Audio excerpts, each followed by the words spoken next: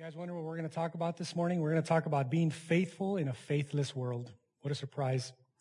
And it's amazing to me that the tabloids make millions upon millions of dollars every year just reporting on our world's lack of faithfulness.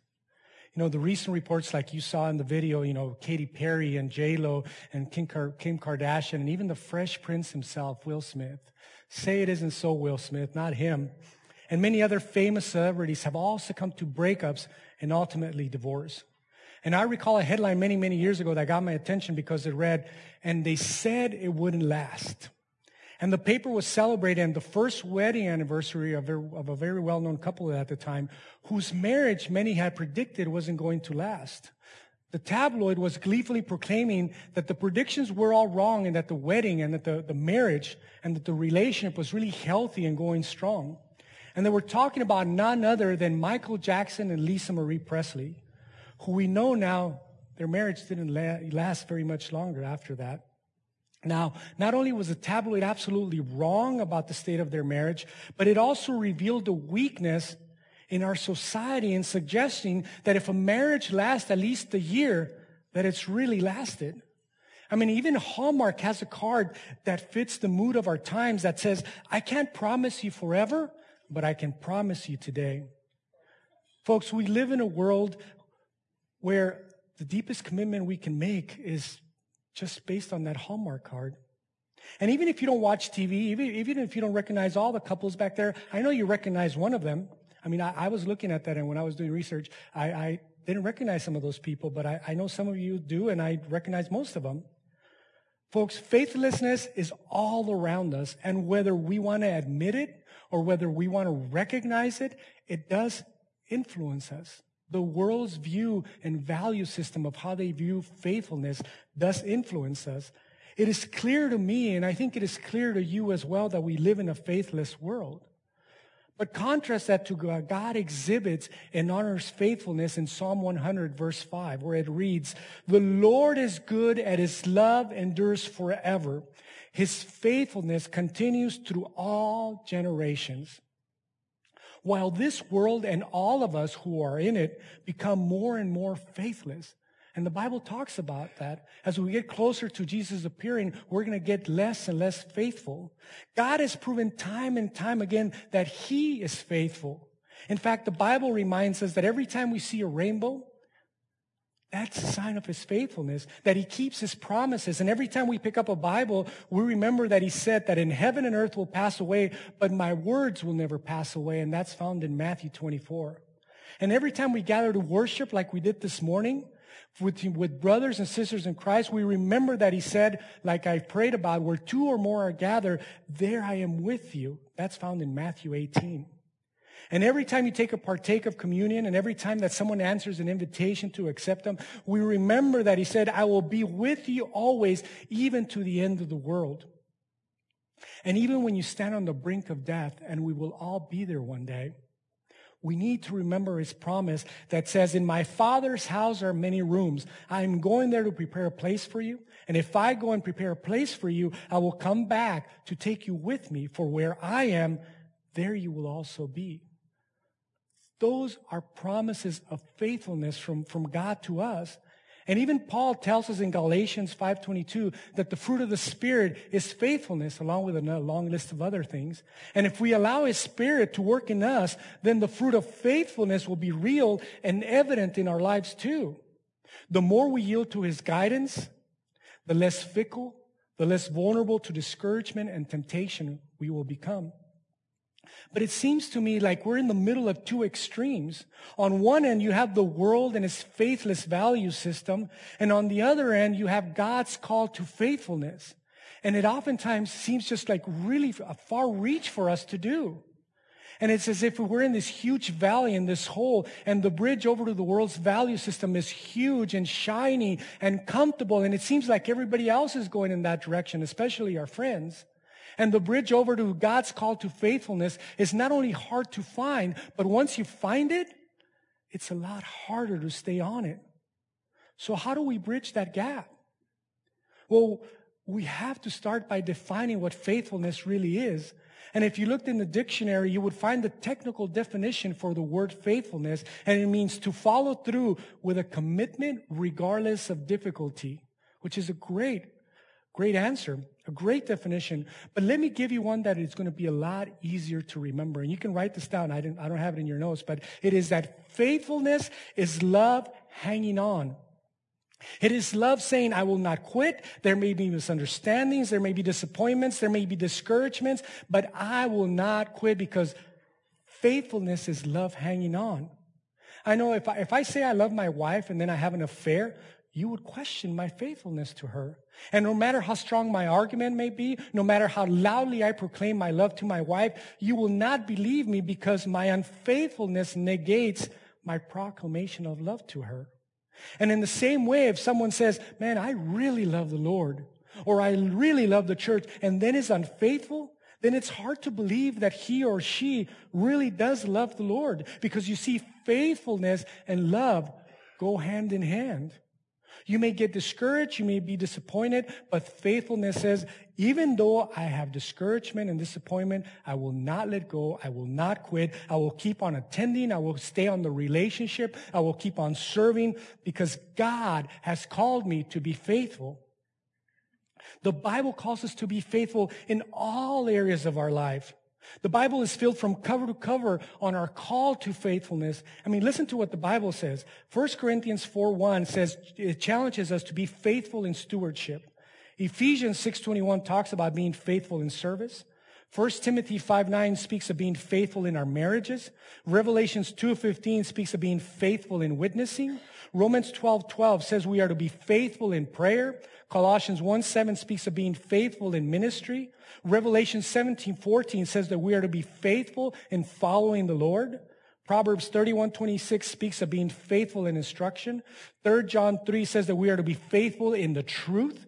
Revelation 13:10 speaks of faithfulness even in times of persecution, which is one of the hardest ones. Revelations 2:10 says that we are to be faithful unto death, and then we will receive the crown of righteousness. And I remember a movie a long, long time ago, which was a huge hit. And you guys, some of you may remember, it was called The Bridges Over Madison County. And I remember it because it was advertised as the world's greatest love story. No, I didn't see it, but because it was so popular, I read the reviews, and I remember that it starred Clint Eastwood, and he was a traveling photographer, and Meryl Streep was a housewife, and of course they meet, and they begin to have an affair, and then after 4 days, they have to end it and go their separate ways. And Hollywood called it the world's greatest love story. Folks, this world doesn't understand faithfulness. We're up against the world whose definition of faithfulness is completely the opposite of what God is calling us to do. It doesn't have a clue as to what Paul is talking about when he says that the fruit of the Spirit is faithfulness. And in Luke chapter 18, verse 8, which is our key text for this morning, Jesus said this, when I, the Son of Man, return, and we're all here in this room because we know that Jesus is going to come back one day. He says, when I, the Son of Man, return, how many will I find on earth who have faith? Have you guys given any thought to that question lately? If Jesus were to return today, would he find you faithful in stewardship and in service and in your marriages and in witnessing and in prayer, in ministry and following the Lord, in instruction, in truth, and in the times of persecution? You know, I really believe that this morning we have to wrestle with that question because the world is teaching us otherwise and pulling us in that direction constantly. We live in a faithless world, and if we're not careful, we may succumb to the ways of this world. The Bible tells us that there are 3 important things about faith that we need to recognize this morning. The first one is that the Bible tells us that God is looking for faithful people. What a surprise, huh? God is physically, visibly, actively taking the initiative to look at faithful people that he can bless. 2 Chronicles 16:9 says, for the eyes of the Lord search back and forth across the whole earth, looking for people whose hearts are perfect toward him, so that he can show his great power in helping them. God is looking for people to use. And if we all get usable, he's going to wear us out. If we get blessable, He's going to bless our socks off. God is looking for people that is a faithful people that He can use, that He can bless. The second thing the Bible teaches us is that faithful people are really hard to find. People who trust God with all their heart and soul and their mind and their strength are actually quite rare. And the Bible says in Proverbs 26, everyone talks about how faithful he is, but it is difficult to find someone who really is. In other words, a lot of people talk and talk, but they really don't trust God. They trust in all their friends, maybe their spouses, maybe even their credit cards. Maybe they might be trusting in everything else. They say, I believe in God, but when things get hard, they don't really trust Him when it comes to their finances or their health or their job. Psalm 53 says this, God looks down from heaven at the children of man to see if a single one is wise and seeks God. But all of them have proven faithless. And I want you to circle that word again, faithless. All have been corrupted, and it means corrupted by this world. And not one of them always does right. That's because faithful people are hard to find. God is looking for people to bless, but He can't find people who are blessable, who are going to live by faith. The third thing the Bible says is that faithfulness is the key, and this is a very important key. It is the key to blessing and victory. Being a faithful man or woman is a key to victory and blessing in your life and over all the problems in your life. The Bible says in 1 John 5, every child of God can defeat the world. Remember, we're in this invisible world series. We're in this war. And it says, and it is our faith, and circle that word faith again, that gives us victory. That's how we're going to overcome the problems that we have. Not by intelligence, not by our money or our creativity or our education, but it is your faith that is going to allow you to overcome your difficulties, your distress, your despair, and all of the things like that. Then it goes on to say, no one can defeat the world without having faith in Jesus as the Son of Man. And then Proverbs 28:20 is a beautiful promise from God that says, a faithful man will be richly blessed. What a promise we can find in that this morning. Folks, we as a church, Larry and I and the pastors here, we pray that God would bless your life.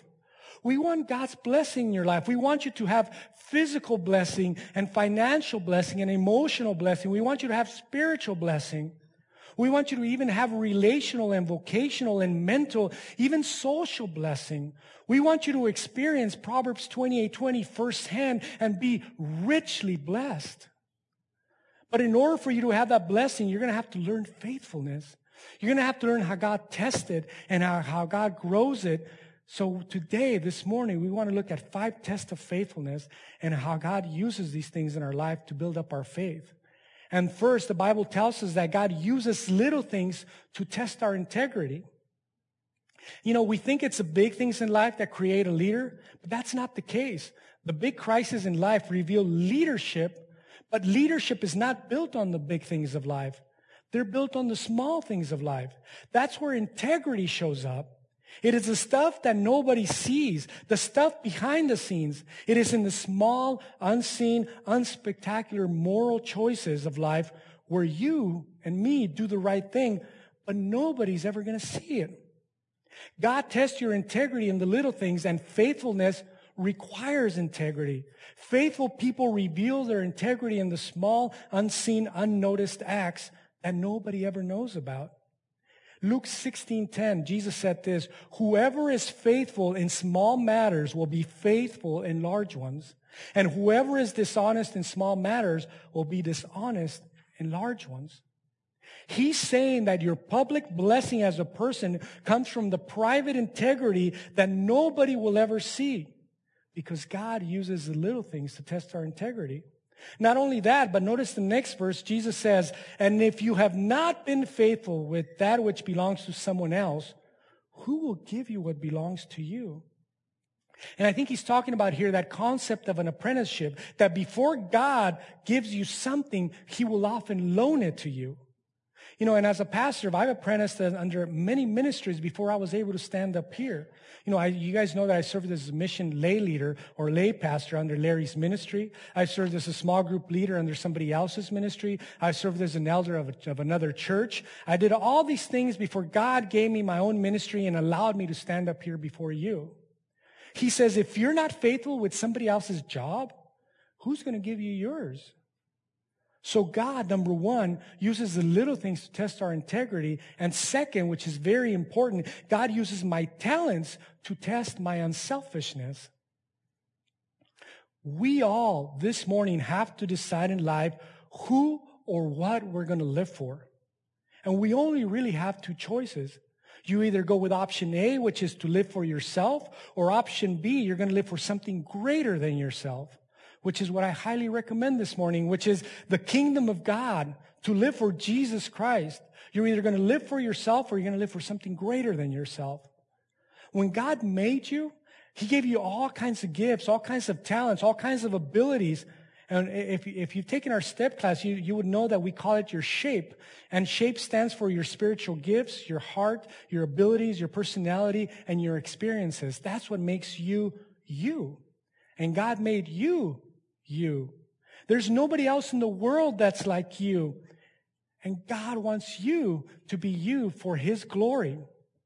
God shaped you to serve Him. And there's only one way to serve God. And that's by serving other people.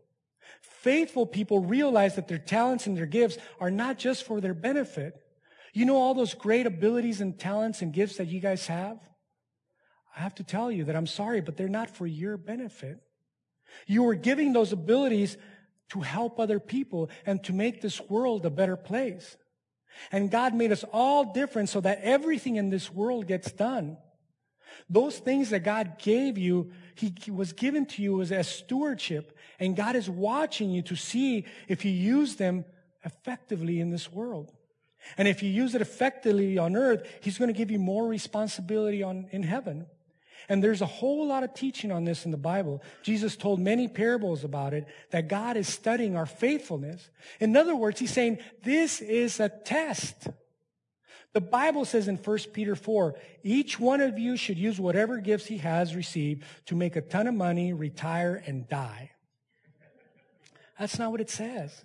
He says to serve others faithfully. And there's that word again. Circle the word faithfully. Faithfully administering, coming from the word administration. You guys are all managers of your gifts and of your talents. He says faithfully administering God's grace in its various forms. God gave you talents and He's watching to see if you will use them faithfully. God is watching to see if you use your time and your money and your influence, and if you use your intelligence and your brain wisely. Then He's going to give you more. Whatever we use wisely for God, He gives us more of. Have you guys ever noticed that? And there are two great themes in the Bible. One is salvation and the other one is stewardship. And they're taught from cover to cover. Salvation is, have I trusted Jesus for forgiveness? But stewardship is, what are you doing with what you've been given? And God is looking at both of these themes in your life. The third test, and if you pass this test, then God gives you a lot more blessing, is that God uses tough times to teach me persistence. And some of us are in that stage right now. And you know, the difference between faithful people and unfaithful people is that unfaithful people give up at the first sign of difficulty. Faithful people keep on keeping on. Faithful people are determined. Faithful people are diligent. Faithful people are persistent. Faithful people don't know how to quit. I mean, I'm not that smart, and I don't want any amens here. I'm not that smart, but I do know one thing. I just don't know how to quit. Because I realize that we are never a failure until we quit, and it's always too soon to quit. God uses tough times to test our persistence. And if anyone is going through a tough time recently, then this verse is for you, and it is found in 2 Corinthians 4. And it says, this is why we never give up. Though our bodies are dying, our spirits are being renewed every day. For our present troubles are quite small, and they won't last very long. In other words, the stuff that you're going through right now, like the recession, it's really quite small. It's not going to last very long. And then it says, but they will produce for us an immeasurably great glory that will last forever. So we don't look at the troubles that we can see right now. In other words, let's not focus on the problem right in front of us. Rather, we look forward to what we have not yet seen, which is the reward for persevering. For the troubles we see will soon be over, but the joys to come will last forever. Folks, God is more interested in you than what you do. He's more interested in what you're becoming than what's happening to you. And God often allows trials and tribulations and troubles and problems and persistence in your life to teach us diligence and determination and character. So we can say that whatever problem or trouble that you're going through right now is a test of your faithfulness. I mean, will you continue to serve God even when life is terrible? Because it's easy to serve God when things are going great. And if you're going through a tough time right now, and I know many people are, then this next verse we really need to memorize. You need to write it down, put it on your mirror, whatever it takes so that you can use it to encourage you. And it comes from Galatians 6:9 that says, don't get tired of doing what is right. You will be rewarded when the time is right if you don't give up. I love that verse because it says you will. It is a promise. It doesn't say you might. It doesn't say maybe. You will be rewarded if you don't get tired of doing what is right. We all need to memorize that. The fourth thing that you need to understand is that God uses shortages to test our generosity. Faithful people are generous even when they don't have it to give. And follow me on this. Anybody can be generous when you have a surplus. It's funny because just recently we asked our college students just a question, and the question was, what would you do if you just came across $50,000 cash? What are you going to do with that? And overwhelmingly, everyone said they would tithe to the church. But most of them, and this was a surprising part to me, most of them said that they would give away at least 50% of it. We can be generous with our energy, our time, and our money when we have extra to give. It's when we don't have enough for ourselves that God is going to ask you to be faithful. He's going to ask, will you still trust in me? It is a test, and God is watching to see who's going to be faithful. And did you guys know that the asset test of your faith in your life is your finances? Nothing else but how you treat your finances. Why? Because we spend most of our time thinking and making and worrying and spending and investing and saving money. Well, no wonder it's the asset test of how much we trust God. It has to be our finances. In fact, Jesus said it like this. I tell you, use worldly wealth, which is your time, resources, energy, money, to benefit others, to make friends for eternity. In other words, to help people into heaven. In this way, your generosity stores up a reward for you in heaven. But if you are unfaithful with your worldly wealth, who will trust you with the true riches of heaven? Then it goes on to say you cannot serve both God and money. God says, if I can't trust you with material wealth in this world, how am I going to trust you with the true riches of heaven? Folks, money management is not just a good idea. Staying out of debt, investing wisely, giving liberally, and sharing generously, it's not just a good idea. The Bible tells us that it is a spiritual test, and God says that if you're not faithful in how you handle your finances here on earth, how is He going to trust you with the true spiritual blessings of heaven? The fifth way that God tests your faith is that faithful people bring friends to Jesus. And this is a hard one, folks, because we come to church because we have troubles of our own. We just want to reach out to God and have Him help us through our times of trouble. We don't really have time to think about the guy down the street or our coworker or our friends or our family members. But faithful people share their faith and they bring others into their faith. And a good example of this is the 4 guys in the Bible who had a friend who was paralyzed. They knew that he couldn't get to Jesus on his own, but they had the faith to think, if we could just get our friend close to Jesus, then Jesus might heal him, and then he will be well again. And this story is told in Matthew 9, and it says, some men brought to Jesus a paralytic friend lying on a mat. When Jesus saw their faith, He said to the paralyzed man, Take heart, son. Your sins are forgiven. And at the end of the verse, it says, get up, take your mat, and go home. And that's how we know that the man was instantly healed.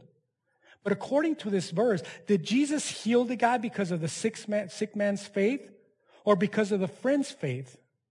It says that when Jesus saw their faith, it was on the basis of the friend's faith, not the guy who was sick, that Jesus healed the man.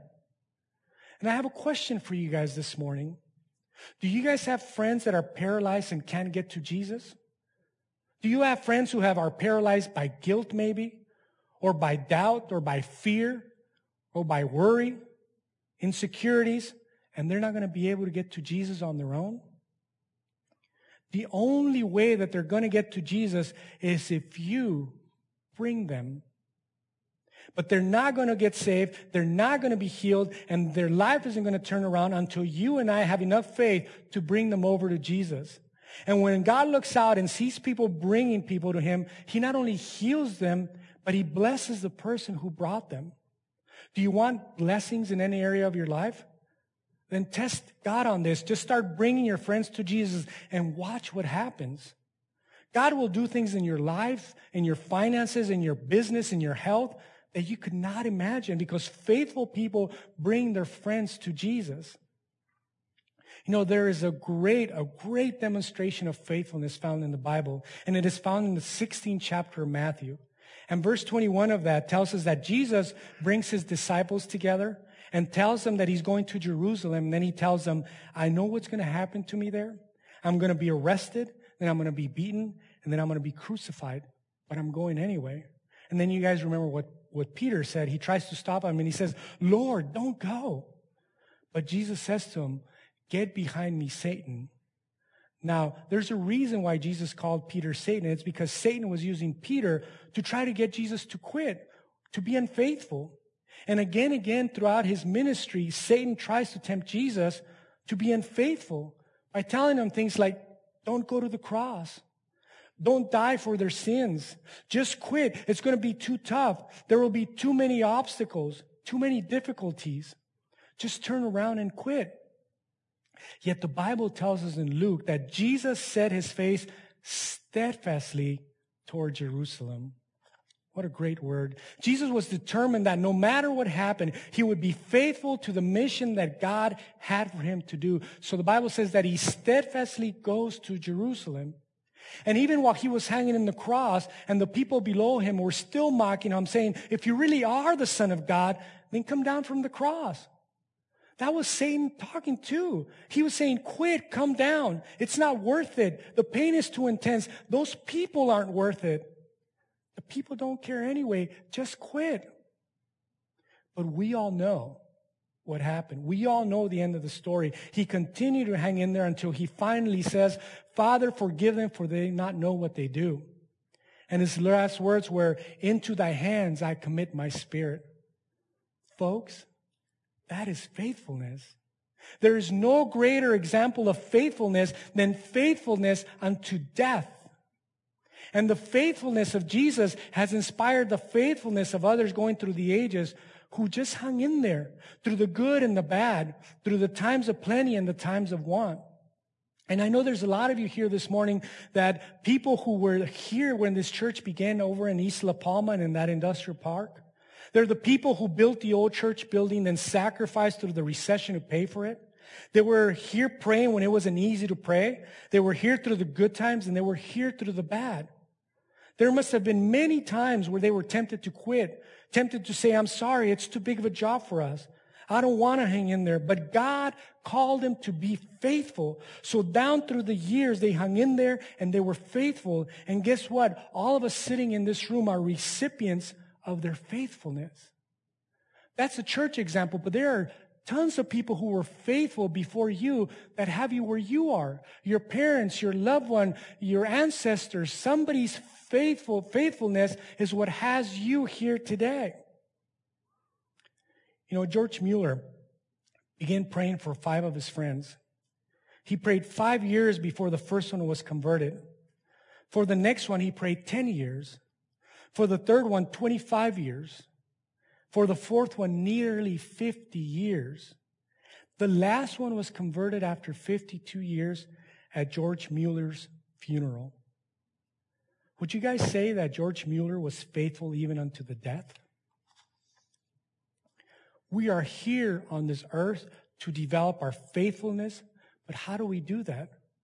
Well, in order to answer that, we need to realize that an apple tree doesn't stand in the middle of an orchard and start saying, now, how do I develop apples? An apple tree produces apples because that's what an apple tree does. And when we are Spirit-led Christians, then we are a branch attached to a vine who is Jesus Christ. Then we produce a fruit because it is the natural thing to do. We just can't help it. We don't have to sit around and think about it or analyze it or find out how to do it, but we do have to be careful that our branch is never detached from the vine or that some disease will destroy our fruitfulness.